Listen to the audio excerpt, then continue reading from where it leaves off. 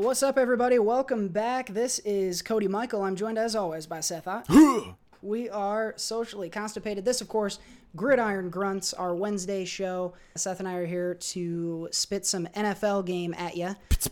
This week, we are continuing our series, working through the divisions of the NFL and giving you a preview, of course, leading up to the season opener in a couple of months here. So last week we talked about the NFC South, which we think that Tampa will win again. With Carolina, we're predicting a pleasant surprise out of. And this week we're going to take a look at the AFC South, which is another interesting division. We'll give you a rundown on Tennessee, Indianapolis, Houston, and Jacksonville in just a few minutes. But we're going to get into at least one headline first. So let's go ahead and step into our bathroom reading for the week. Sitting on the toilet. Sitting on the toilet.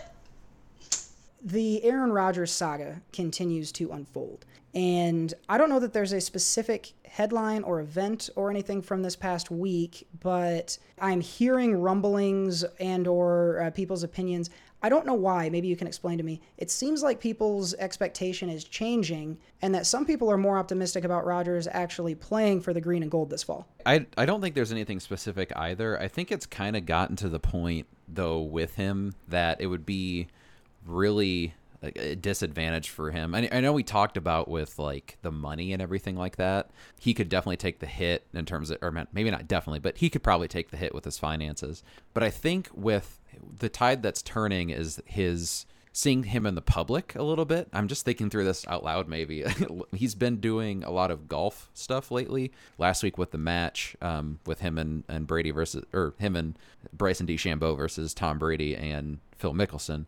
A lot of stuff happened with that, just general interactions between him and Tom Brady, and then also the commentators and stuff. They talked a lot about him and playing football and try to get some answers out of him. And then since then, he does this annual tournament where a bunch of players and different people in different sports come, football, baseball, basketball, do a golf tournament. And even there, a lot of people are saying like he's looking like he's in shape, and he was throwing the ball throughout. I sent you a video where he chucked a ball like how many yards into a boat, and there's just been a lot of talk about him and throwing and you know how good a shape he's in and stuff, and it just seems that he's not like putting his feet in the mud and being like, you know, not doing anything. A lot of times with like Brett Favre back in the day, he just wouldn't see him until the very last second, until he decided to come back or whatever, and he's kind of doing the opposite. He's out there facing everyone, throwing the football around. It just seems to me like he's in the mindset to play, and the only option at this point is for him to play with the Packers. So I know I was talking like I don't think he was going to come back. I would lean more towards him coming back. I think he'll end up playing for the Packers.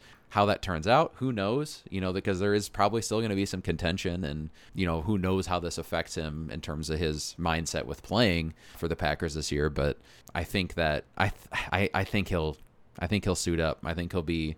If not week one, I think he'll definitely be on the field at some point next year. This makes me think of a few things. One, can you I don't know if you are the historian on this whole saga or not, so maybe this is an unfair question. Did Rodgers ever himself say, or like through his agent say, he will not play? Or is that something other people like? Can we count on the fact that he at one point said, I'm not fucking playing for Green Bay, or is that made up? I mean, he hasn't said anything publicly regardless.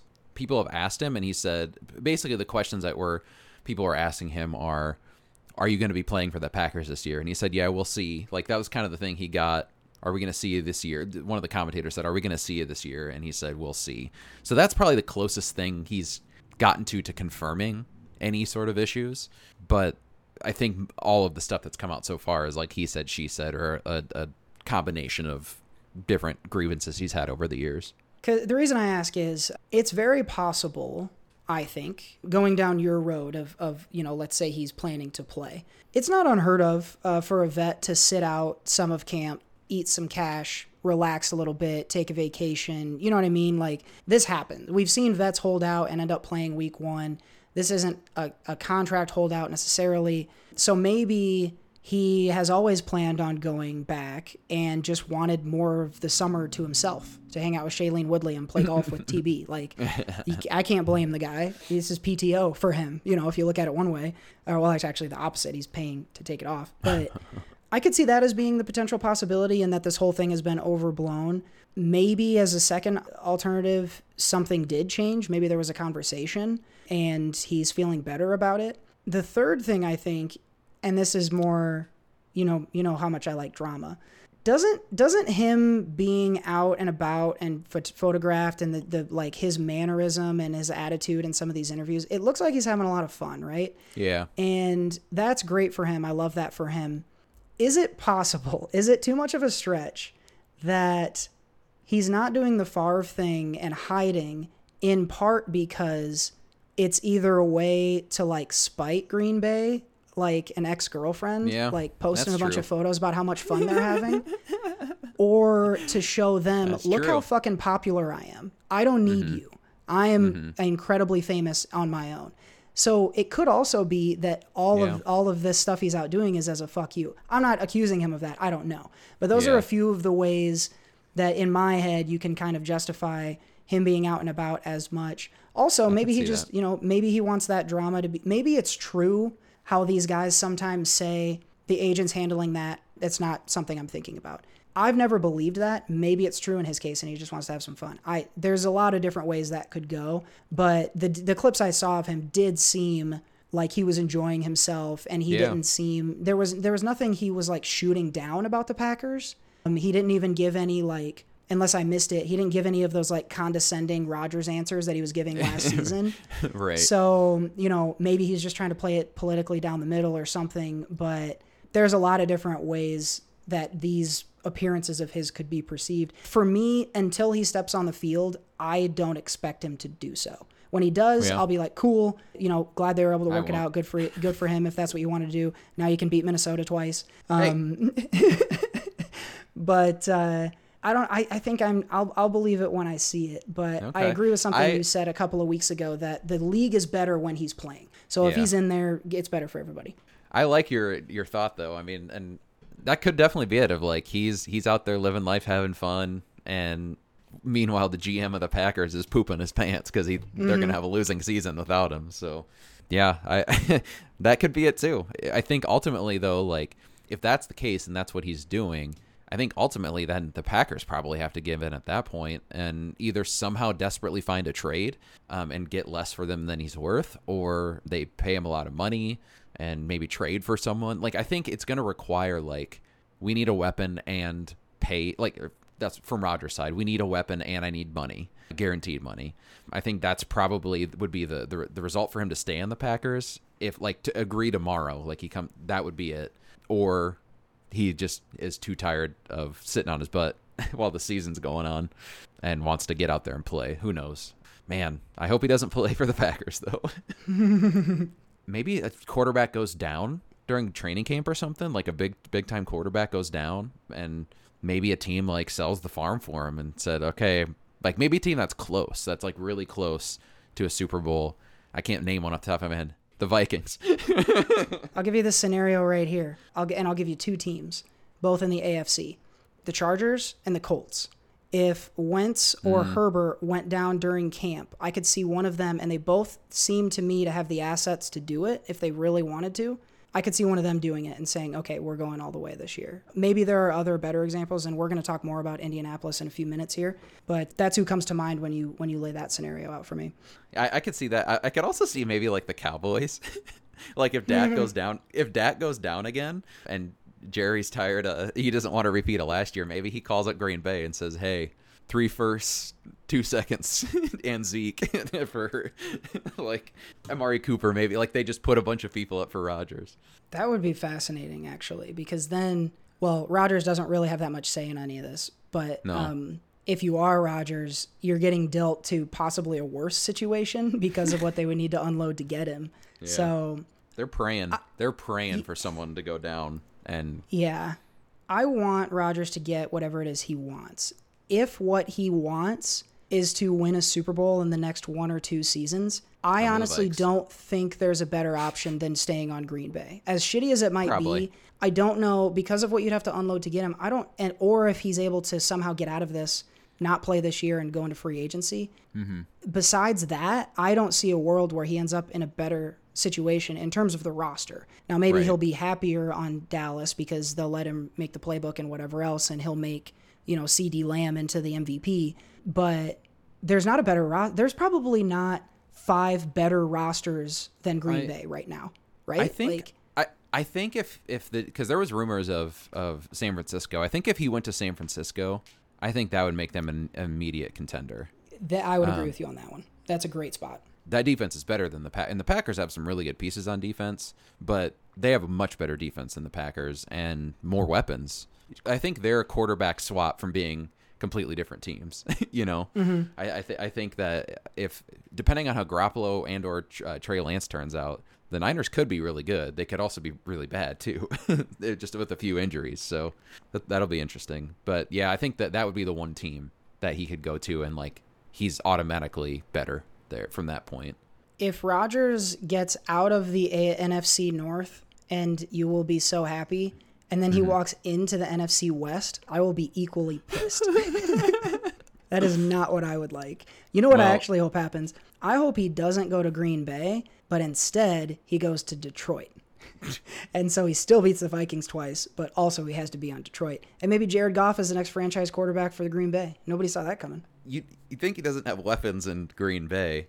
Name a receiver. Name one receiver on the Lions. That's not the tight end, an actual wide receiver. I want the folks at home to know that I edited down how much time I thought about this. I am not sure I'm going to get there, dude. I know one, and they signed Brashad Perriman this offseason, but that's their number one receiver is Brashad Perriman. Wow. He's a third or fourth wide receiver on almost every other team. Yeah, I don't think he was even owned in our fantasy league last year. The team he just came from, if he was there, he was on the Jets last year. If he was, and actually, he might not even been on the Jets. No, he was last year. He wouldn't, now with who they drafted and signed, he would be the third or fourth wide receiver there. If he would have even stayed with his last team. Poor Lions. They're going to struggle. Yeah. Hawkinson will be interesting, but yeah. We somehow got to the Lions from there, but we should probably talk about a different division, huh? We should, yeah. We're going to come back to the NFC North at some point, and we'll shit on the Lions even more then. But we got some other teams to shit on this week. Before we dive into our AFC South preview, I want to remind folks, head on over to sociallyconstipatedpod.com, join our mailing list, and also click through to our episodes, which are all out there, and join in the comment thread out there. Let us know who your Super Bowl pick is. Right now, I am on the Rams over the Chargers, and Seth is on the Chiefs over Tampa. Let us know who yours is so you can document that, so you can be the first one to have gotten it right. I hear a sigh over there, Seth. Are you thinking about making a change already, man? No, I think it's funny with you and the Chargers. I really do, because it seems like every other year the Chargers are your pick, and they always disappoint in the worst way possible. Yeah. And I can't wait to come back to talk about the Chargers, because I will talk about them later when we get to that division. I can't quit them. I don't know why. It's insane. I almost talk as much about the Chargers as I do about the Rams. If people didn't know better, they wouldn't know what team you're a fan of, which LA team. Well, I'm an LA guy.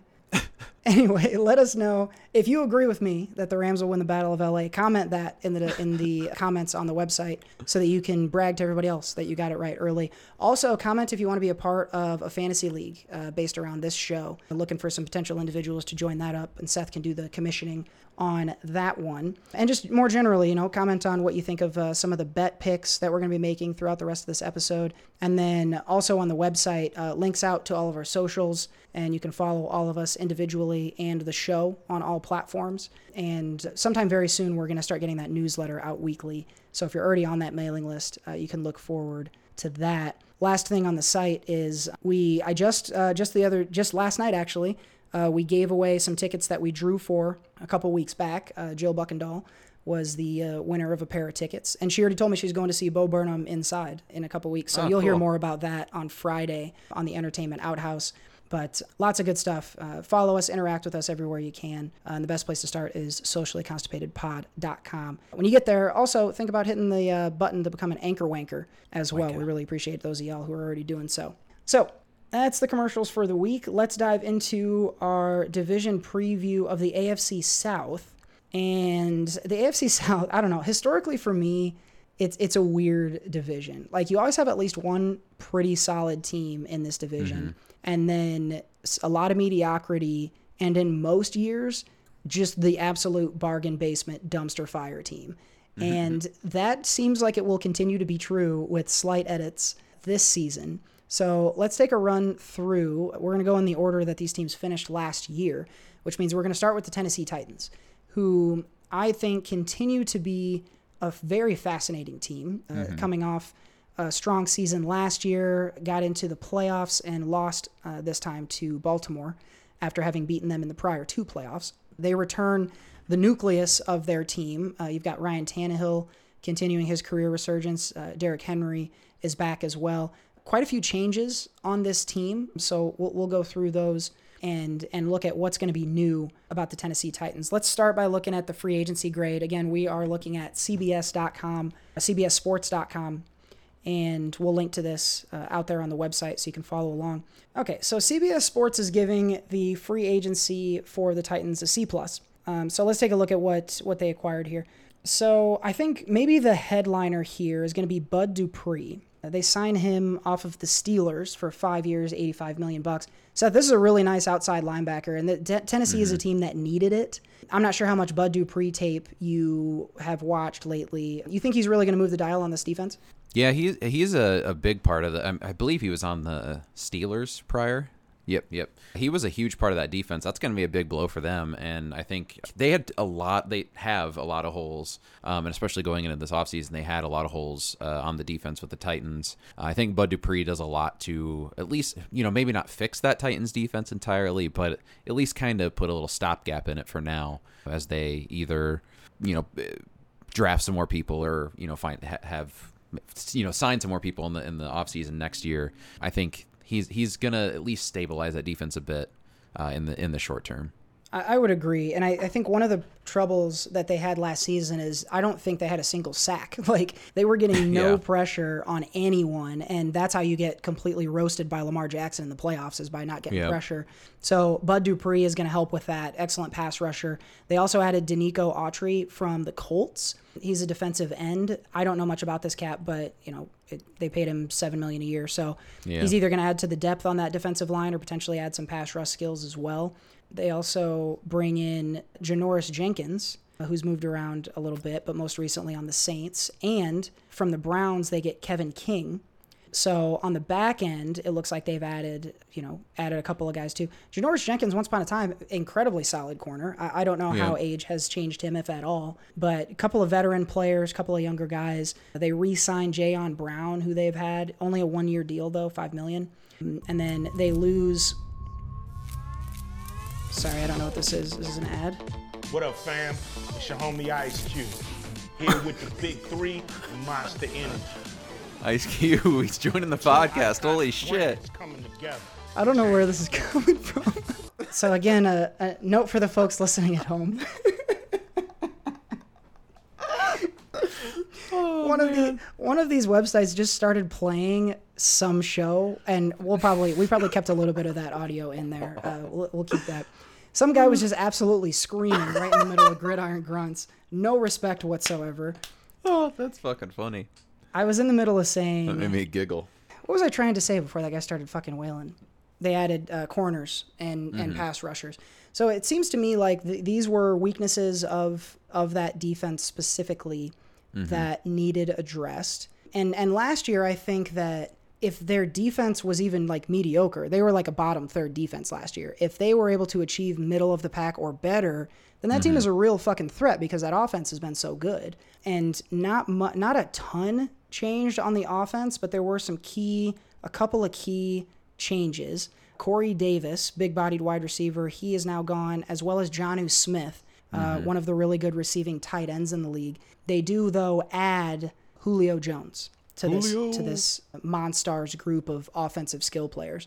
So now you're looking at Tannehill, Henry, Julio Jones, A.J. Brown, and all of those guys are like 6'4", 240, like on average. So These guys are huge beasts. So, Seth, when you think about this defense potentially improving with these new ads, they hope, and the offense, if they can achieve what they have been, I don't even want to say improve, because they've had the most touchdowns over the last 2 seasons of any offense, including the Chiefs. It's a surprising stat for some. Is this a team that, with a little bit of improvement along the defense, the addition of Julio Jones, do you see them like getting as deep as, say, like the conference championship? Because it seems like if they do improve at all, that's the next level for them. I don't know. I think this team may be pretty stagnant this year. Mm-hmm. I think the other thing that kind of drives me to that is their offensive coordinator is gone, and he's kind of been the guy to have this resurgence with Tannehill and make that offense, more suited towards him. And it'll be interesting to see how the new offense comes in, and maybe do they change things up. I mean, you have Derrick Henry, so you're going to hand it off a lot. But how much of, I believe the prior coordinator is Arthur Smith, if I remember right. But how much of that was his schemes and his playbook that caused them to be, productive. I think that's, especially with the first year of a new coordinator, that can be tough sometimes after coming from a system you've had for a little while. So I don't know. In terms of the offense, I think the weapons take a step back, even with the addition of Julio. Jonnu Smith is a very, very good tight end. Corey Davis is a former first-round pick, and I know that's something that I even myself use a lot, is like, oh, that's a level of talent. Not always the case, but he was really good last year. I think he was at or just around 1,000 yards. He had games with multiple touchdowns. He definitely had multiple 100-yard games last year too. So he was productive when he was out there. Julio, who knows? Is he going to be fully healthy? Is he going to take a step back?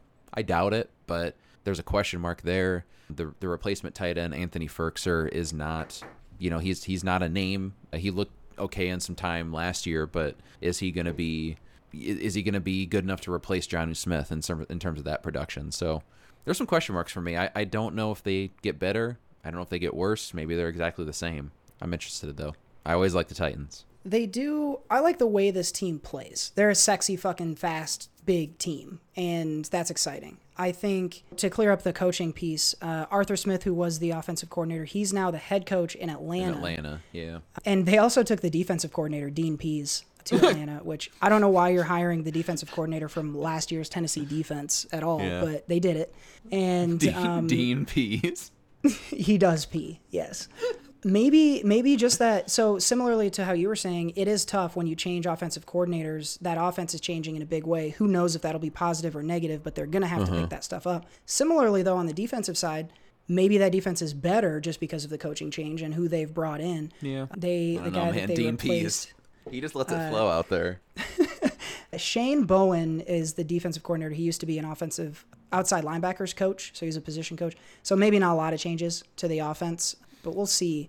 I tend to be in agreement with you. I think that they very nearly reached their top potential in these last 2 seasons. Yeah. And nothing they've done so far makes me think that they've made a big jump. And so I'm inclined to believe that they'll do the same thing. Like, make their way into the playoffs and win a game and lose, to the Bills in the second round of the playoffs. And I don't mind that because I'll watch them all year, but I think for me, it's weird because most teams are going to trend up or down. I tend to agree. I think Tennessee might just be the fucking same again. Yeah.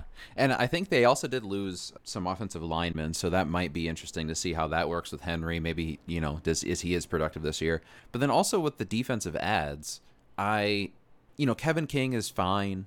Janoris Jenkins was, he was at one time great, but, he went to the Giants and wasn't great, kind of had a bit of a resurgence with the Saints, but he wasn't the number one cornerback there. He was always, he was always the second, or I think towards the end, he kind of moved around a little bit too and might have covered some nickel at times. But So is he going to have to be the number one guy there now? And is he going to be able to take that on? He's a little older too. So did they still don't have the Super Bowl, the guy from the Patriots who, what's his name? Malcolm Butler. He's not there anymore, no, is he? No, he's not there. No. Yeah. So that's I mean, he hasn't been amazing since he left the Patriots, but he's still, probably would be the starting corner on that team if he was still there. So I don't know. I don't think that defense really got that much better to offset some of the deficiencies of the offense, or potentially with the new coordinator. So I don't know. They're not as sexy of a team for me as they have been in the years past. If their defense stays bad and their offense has to throw more and give it to Derrick Henry more, I'll be fine with that. I wanted to ask you about their head coach, Mike Vrabel on Tennessee. It was a real surprise, I think, when they added Tannehill a couple of years ago and were immediately super dope, and they've stayed that way since then. And what I like about Tennessee is that they have an identity that's clear. Like, when I say I like watching Tennessee, you know why. I don't need to explain it to you. And you can tell that is an extension of Vrabel's personality. He's a former linebacker. He's a tough fucking dude. Yeah. You see videos of him like in there, like roughing up guys in like drills. He'll like get in and mix it up with them. I feel like he gets a lot of positive energy, but I don't hear about him like for coach of the year ever. But like, is it crazy? I feel like Vrabel for me is like a top 5, 6, 7 coach in the league. Is that insane? Or like, how many better coaches are there than Vrabel if you look at these past 3 years? I don't know, because he has also, since he's been the coach, he's had some coordinators go off and be head coaches and be successful. I think LaFleur was under him at the time, if I remember correctly. Right. Yeah. So it sounds like everyone does really, really like him, and then he's a good coach. But at the same time, I almost kind of look at him like Zimmer.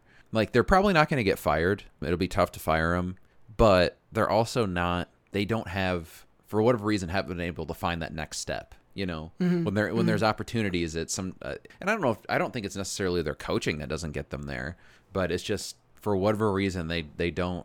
Belichick, when there's a situation that needs to happen, he fucking makes it happen.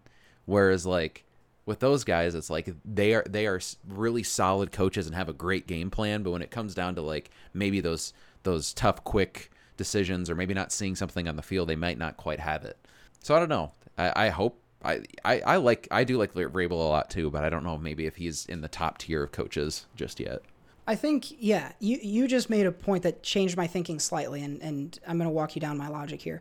I think the thing about Vrabel and Zimmer both is those guys would be A-plus college coaches, because that trait of getting guys to follow you and like buy in, and the emotional piece of being a coach, they have it in buckets. But in order to make that jump, you have to be basically a genius. Like, think about who's gone to the Super Bowl lately. Andy Reid, Bill Belichick, Sean McVay, also Bill Belichick, Arians, and he had Brady with him, so you kind of got to tie them together. Like, you have to have, they have the spirit thing that also like Pete Carroll has, but they're not. Yeah, they're not like Belichick knows that he doesn't have to punt it with 2 minutes left because he can take delays of game. Like they're not quite that. It's between it's the and it's the very like technical smart thing. It's not like football. It's like you are a fucking genius guy. And maybe that's the thing that prevents them from getting over the hump. Or maybe this is the year that one or both of those guys figure it out. I don't know. I would love to play for Vrabel though, but I also like those really heady guys. We'll see what Tennessee's able to do. Let's take a look at what the sportsbook says. They are the 14th ranked team in terms of odds to win the Super Bowl, plus 2,800. Unless you're a Tennessee fan, I don't think you're probably probably betting that one. I don't love that. The over-under on season wins this year for Tennessee is 9 games. So they don't give you the half game, which is a little frustrating. Boo. Over 9 games is minus 150. Under 9 games is plus 125. And if I'm forced to bet this, Seth, I think they're going to go over, but I would rather bet the under. Because I'd rather get paid, and I don't think very many things need to go wrong for them to be a losing team. I like them for 10 or 11 wins, but a single injury is going to keep them below 500. So if I'm making a bet, it's probably that, even though I think they end up being pretty good. Totally agree with you on that one. I would go with the under 9 if I were to put any money on it. This is kind of like one of those sprinkle bets. It's like they'll probably win not more than 9 games, but if one or two things go the wrong way for them, like you said, could easily win under 9, and that's a nice little sprinkle of a plus money on that one. So, well, Seth and I like the under 9 wins on Tennessee, thinking they might be taking a step back this year, but we will see. They'll be exciting nonetheless. Show me the money! If you're a fan of our next team, you're probably taking the under on Tennessee because you're hoping that the Indianapolis Colts are going to be able to step in and become the champions of this division this year. The Colts are another one of those teams we've been saying for the last 2, I think, years that this has been one of the best 3 or 4 rosters in total in the league. And the conversation has been, if they can get the quarterback figured out, watch out.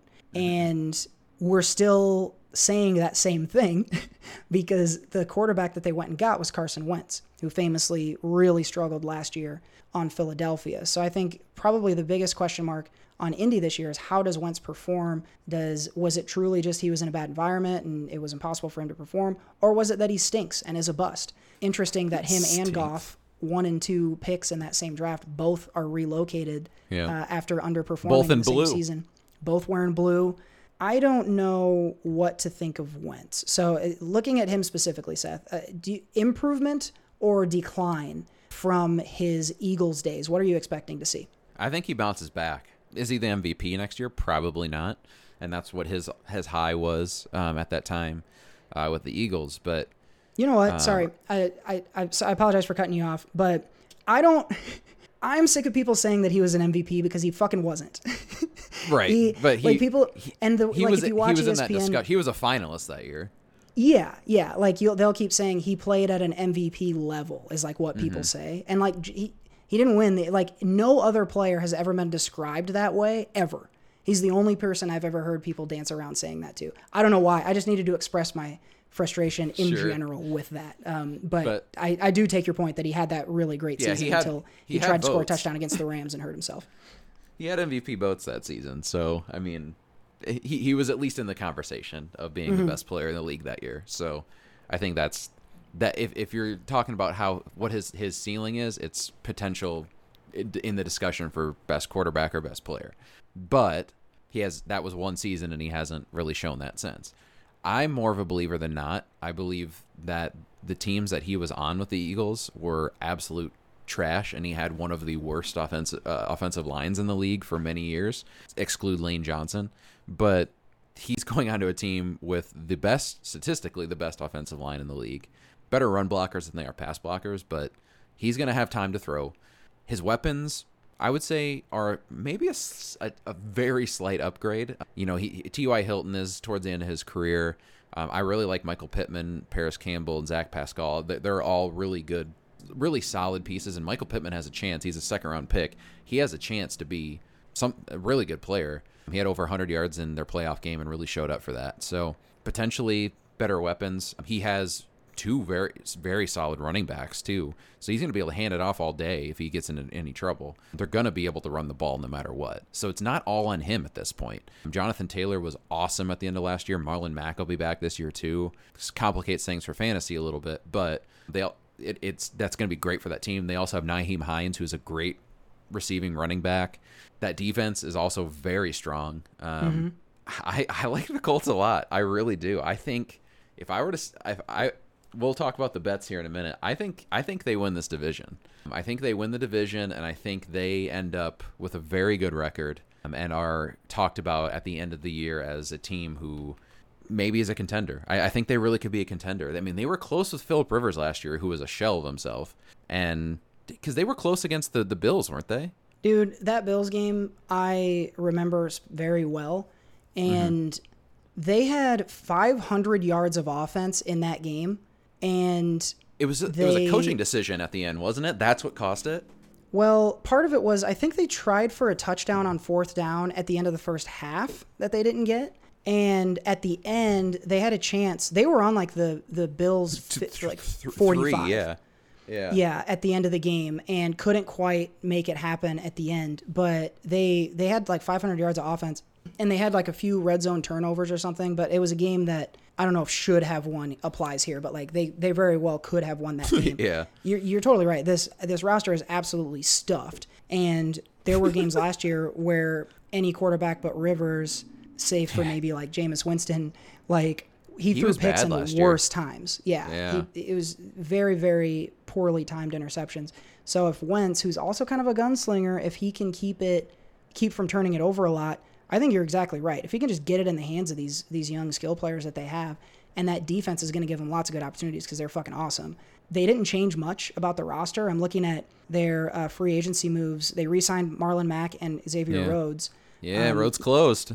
Not a lot of. He came back on last year. He was very good last year, like quietly. He had a career resurgence. If he stays, and that's always been the thing. I mean, how many times have I told you? There's at least once a game where you see fucking number 29 on the sideline, so holding something. So I think if he stays healthy, that's a shutdown cornerback. That defense could be really, really good. They very well could be. I tend to agree with you. If I can make the assumption that let's say Carson Wentz is like the 13th best quarterback statistically this year, I think that gets them 2 playoff wins. If he's better than that, if he's like the 8th best quarterback, maybe it's them and the Chiefs in the conference championship. Like, I think that could happen. Or more accurately, them and the Chargers in the NFC championship. AFC. Or AFC championship. They do add some key pieces, actually. They get an A from NFL.com on their draft. Day one. Defensive end, Kwity Payne He's from really Michigan. good. They got another D end from Vanderbilt. They got a tight end, a safety, backup quarterback. So I guess people are liking this draft. They got A grade on day 1, B+, day 2, C+, day 3. So it seems like they're making the right moves. Their general manager is one of the fucking greats. Chris Ballard is the guy. Yep. He's awesome. Yeah, actually, when I Googled him, it says NFL.com ranks him as the number 1 GM in the NFL. So He's very a good. total stud. Got Wentz, I think, on a good deal for the Colts. Yeah. And they are primed to really, give it a good run. They also were a second place team last year, so they don't have to play the first place schedule. So right. they could win a lot of games, which I think is a good time to shift over to their over-under. Oh, I know exactly where this is going. Over-under for Colts regular season wins, 9.5. So the over 9.5, if they win 10 games, that's at minus 150. If they go under 9.5, that's plus 125.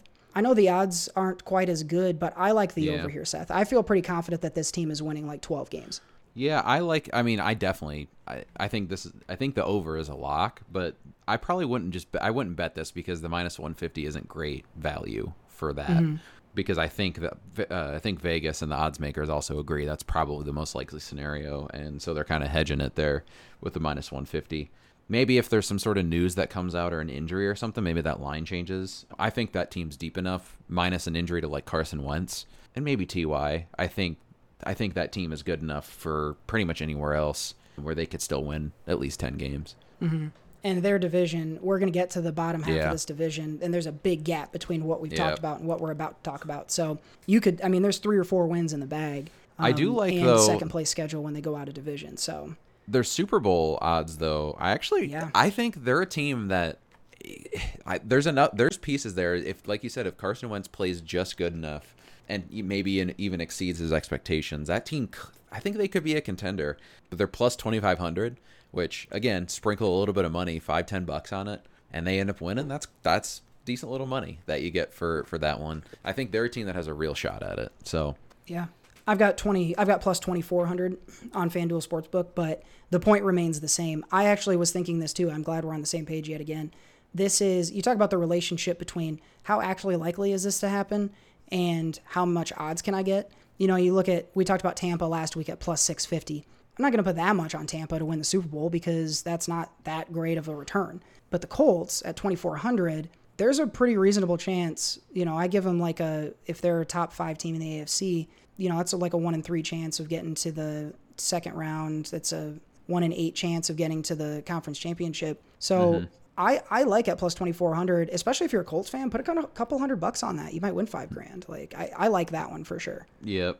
They're also plus 110 for the division, which I think they could pretty easily win the division, and then plus 1,300 for the AFC championship. So I think, I mean, anywhere you go, you're getting plus money for them. And if you really think they're going to win the Super Bowl or at least have a shot to go there, I think there's other values you can get out of that too. Vegas does agree with you. They are the favorite in the AFC South. We like the Colts. Again, it's not going to shock anyone to hear us say Carson Wentz appears to be the deciding factor here. So we'll see what he does. But we think this is a team that could make its way into the Super Bowl conversation if he starts playing well and if they continue to stay healthy, because this roster is fucking awesome. So we like the over. We like the Super Bowl bet, actually, here. So you might make some cash off the Colts this season. Show me the money! One of the reasons we feel confident in saying so is that they play in the same division as the Houston Texans. I can't think of much good to say about the Texans. We covered a couple of weeks ago that Deshaun Watson we don't think he will play. Maybe he will. He's dealing with some off-the-field legal issues that are very ugly. They've got Tyrod Taylor in behind him, so I guess it's another opportunity for Tyrod to get some starting reps on a shit team. So we'll see what he's able to do if he does become the starter. What's funny about the Houston, I'm looking at their offensive depth chart right now. Listen to all the names that you will recognize, but I don't think inspire a lot of confidence. David Johnson, you know who that is. Mark Ingram, Rex Burkhead, Brandon Cooks, Dante Moncrief, Randall Cobb, Kiki Kuti, Laramie Tunsil. He's half of this offense. Tunsil's good. Yeah, he's very good. He needs to get out of there. But I think, too, the reason I know so many people on these is they're all, if you're a fantasy player, they're all flex players. None of them is a number one. They are all players who were like first or second round picks a couple of years ago, like 5 years ago, Mm-hmm. I don't know why I feel the need to be even remotely optimistic, but there's some talent here, but their defense, the opposite is true for them. I can't name a single player on this defense. They lost their best player, J.J. Watt, who was 30 whatever and got out of there. I agree. They lost the best player off of a bad defense. It's hard to be optimistic when that's the case. Yeah, we can be quick on them, but they're going to be terrible. They're going to be really, really bad. Laramie Tunsil is fantastic, but he probably should get the hell out of there as fast as he can. They're going to have to run to the left side every single play when they do run. They might as well do a wildcat or have both Ingram and Johnson back there. David Johnson was bad last year anyway. Mark Ingram actually still played pretty well, but he was getting hurt and older and stuff, so he's past his prime, I think. Brandon Cooks is still young, and I think he's good. He's very solid at best. There's some times where he can be a fantastic player, but I like Tyrod Taylor too, but I think that experiment has finally failed. This is his last shot, but that experiment, I think, it's been proven at this point, unfortunately. And again, I like him, but unfortunately, he's not a guy. Yeah, they're going to be terrible. They're going to be very bad. I agree. I missed Phillip Lindsay, who's actually a nice player from Denver. They acquired him. So an interesting running back room to be sure. If you're a Houston fan, I think the names give you optimism. I'm in agreement with you. This team sucks. Also, their coaching, all of their hires seemed dumb. Insane. They got the passing coordinator from Baltimore, David Culley. He's their head coach. The passing coordinator on the team that passed the least in the league. I don't know why that's a head coaching candidate. They did get Lovie Smith to coach the defense, who I love. I didn't know this. I just found this out. I am a big Lovie Smith fan because he was he was defensive coordinator on the Rams when they went all the way.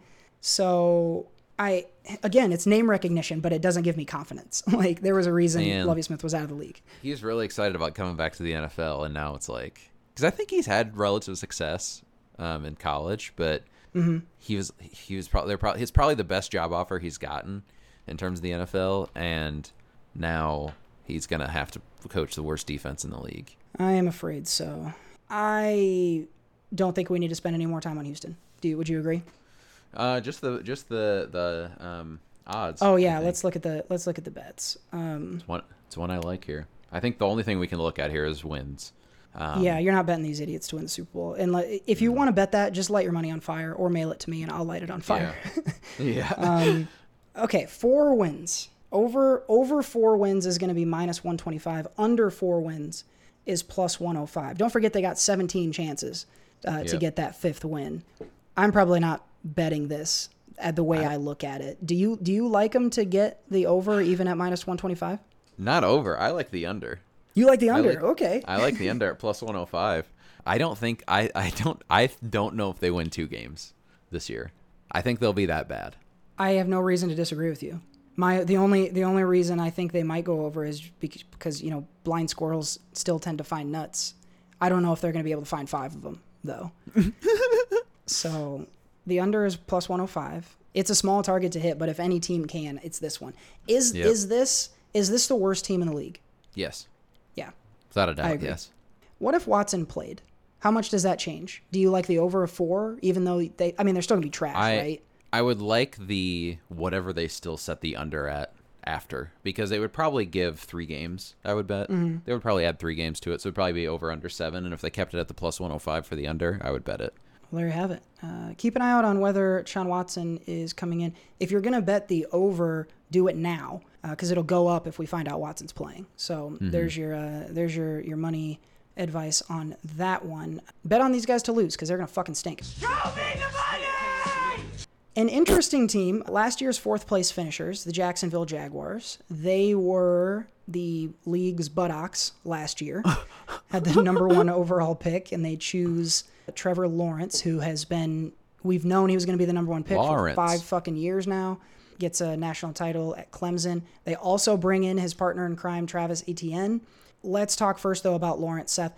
I don't watch a lot of college tape, so I hear all of this guy's the best quarterback since Andrew Luck or Elway talk. Are you a buyer? And even if you are, is it possible to make Jacksonville a contender? Like, if Lawrence is who they say he is this a team that, if not this year, then in the next, say, 3 seasons, is a playoff team?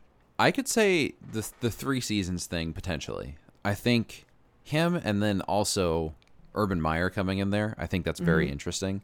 I think he's the coach that is perfect for this situation, and I'm not a huge Urban Meyer fan, but I think this position, this spot that he's in right now, with Lawrence, who's been the biggest college star in a long time, I think this is a very, very interesting and probably a conducive spot for success for Lawrence if he's the real deal. I like you haven't seen a ton of footage of him. What I have seen, it all just looks. It reminds me almost of like Manning, where it's just like, might not be the prettiest throwing motion, it might not be the prettiest ball in the world, but it just looks overall. It just looks like he's natural out there, He's a little bit more of an athlete than I think people give him credit for. He's a big dude like Manning was, but he's also faster than Manning. So I think that's going to be interesting to see how he plays. I think he is a little bit more of a gunslinger too, but I don't know. He just looks natural. When I saw like Joe Burrow last year, to me, like seeing him throw the ball, 2 years ago in college when he was coming into the NFL, seeing him throw a ball, it just looked like exciting. Like every play that he had at LSU was like, it just like the ball was a perfectly delivered ball, and it was like an exciting deep ball. Like he was an exciting player, whereas Lawrence isn't, to me, when I see him, like an exciting dude. He looks like a nerd, Yeah. So I don't know. His play though, again, he's been extremely successful. So I think it translates. It typically, when they have these type of guys, for the most part, like Luck was awesome until he retired. There's these type of guys where when every college analyst agrees upon it, I think more likely than not he's going to be great. So, or at least very, very good. So I'm interested to see what happens with Lawrence. I think again, assuming even if he's not, God, if he's if he plays as well as Burrow, I think I like that comp. If he plays as well as Burrow did last season, I actually kind of like Jacksonville. Look around the offense, right? We talked about ETN, who comes in. We're going to talk about the running back room in a second. That'll be the next question I ask you. But they've got ETN, James Robinson, and Carlos Hyde they just added. And then DJ Chark Jr., they add Marvin Jones Jr., and Philip Dorsett, as well as Laviska Shenault, who kind of popped last year. Yeah, he was Laquan good. Treadwell, I forgot about that guy, but he's out there. He's awful. At tight end, they add Tim Tebow, which Let's talk more about him in a second too. But they made quite a bit of moves, and they add some guys on defense as well. Their draft, obviously, the ETN pick comes at the end of the second or end of the first round. They get a Georgia corner in the second and an offensive tackle from Stanford as well in the second round. So they're getting an A- from NFL.com on their draft. So to your point about Urban Meyer, this is a young-ass team. And so if he's able to galvanize them, I'm not saying this is a playoff team, but I expect them to do better than last year, which isn't tough. Yeah. They just have to win 2 games. I think Lawrence, for going to the team that had the number 1 pick, I think he's as well positioned as anyone I can remember has been, maybe since Luck. Like, if you're the number 1 pick, you're going. The last one. Yeah, you're going to the worst team, but these guys actually have some players on this roster. Yeah. So reason for optimism on Jacksonville. Seth, you don't like the Travis Etienne pick in round 1. Tell them why. James Robinson was awesome last year on a team that only had a running back, and he was it, and had a terrible offensive line and still doesn't have a great one. You could have picked with that other pick another receiver, because I like DJ Chark, but he wasn't great last year. He's not number 1 receiver. Laviska Shenault is exciting and a fun playmaker, but he's not a number 1 wide receiver. Marvin Jones Jr., older, deep threat guy, but not a number 1 wide receiver. They need someone that Lawrence can throw to, and that ETN is that. And they played in college together. He's more of a receiving back. They are apparently really great friends. So I get it. I understand the thought process of how do we make the number 1 overall pick and the best talent in a generation, blah, blah, blah. How do we make him as most comfortable as possible? Okay, we have his best friend sitting next to him. I get that. But at the very least, then get rid of Robinson. Find someone to trade. He costs nothing. And he was an undrafted free agent. Whatever you get back for him is free money at that point. So it's why do both? It doesn't make a ton of sense. And they overdrafted ETN. They could have gotten ETN potentially in the second round, or I don't know. I don't love it. I like ETN as a player a lot, but in terms of that decision that team made, I think Robinson is as solid as any running back that you can find right now. For how little they're paying him, I don't know. It doesn't make a lot of sense to me. I tend to agree with you. I think there's other places. I can't see a reason in today's NFL to draft a running back in the first round at all. Yeah. If they made a clone of Bo Jackson, I still don't know that I'd fucking draft him in the first round. Right. We've seen it time and time and time and time again. The second you're paying a running back more than he's worth, he'll go down instantly. It's like they have a sensor for it. So I'm in agreement with you. I think it'll be interesting to see how it plays out. This is an experiment big time in Jacksonville. Yep. Another part of the experiment is adding Tim Tebow, who's been playing baseball for a few years. Friends with Urban Meyer, actually, because of his time. Decided he wanted to wear Aaron Hernandez's number. Yeah, they're neighbors. There was a lot of talk around the Tebow pick. I hate it. I won't elaborate too much, but it feels like fucking nepotism. And I know that this shit happens, but I hated the pick. I don't know what he adds to this team other than cameras, and I don't know why, if you're Jacksonville, you want cameras there. Do you? Are you different on this, or do you hate it as much as I do? I think it makes sense for what you just mentioned, cameras, but the cameras were going to be there regardless. They had the number 1 pick, and they were same thing with Andrew Luck. They had the number 1 pick, not a big market team in Indianapolis, but the cameras were there because they drafted this generational guy. He's been hyped up since he was in high school with Andrew Luck. Same thing, Trevor Lawrence. He has been hyped up since he was in high school. They were going to have cameras there, especially with Urban Meyer too. Where do the cameras go instead? Where does the news go instead? Tim Tebow. And yes, is there better tight ends that are free agents right now? Absolutely 1,000%. But the reason he is there is to distract from what could be developing this quarterback into potentially the best quarterback in the league someday. Rookie years can be really tough, especially when you have that much weight like he's always had. And no matter what, he's had success.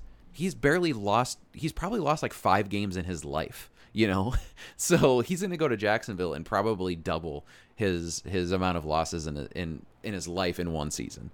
But with this Tebow thing, they need to distract a little bit from him to take the pressure off. I have not had it put to me that way, you moved the dial for me a little bit. You did alter my opinion on this. Because I think also just as a mentor, like directly to him, he was a highly scrutinized quarterback for different reasons, obviously. So maybe I hate that a little bit less. I think you could have done it by making him some sort of team consultant or quarterback coach or some sort of, you didn't have to put him in a roster spot.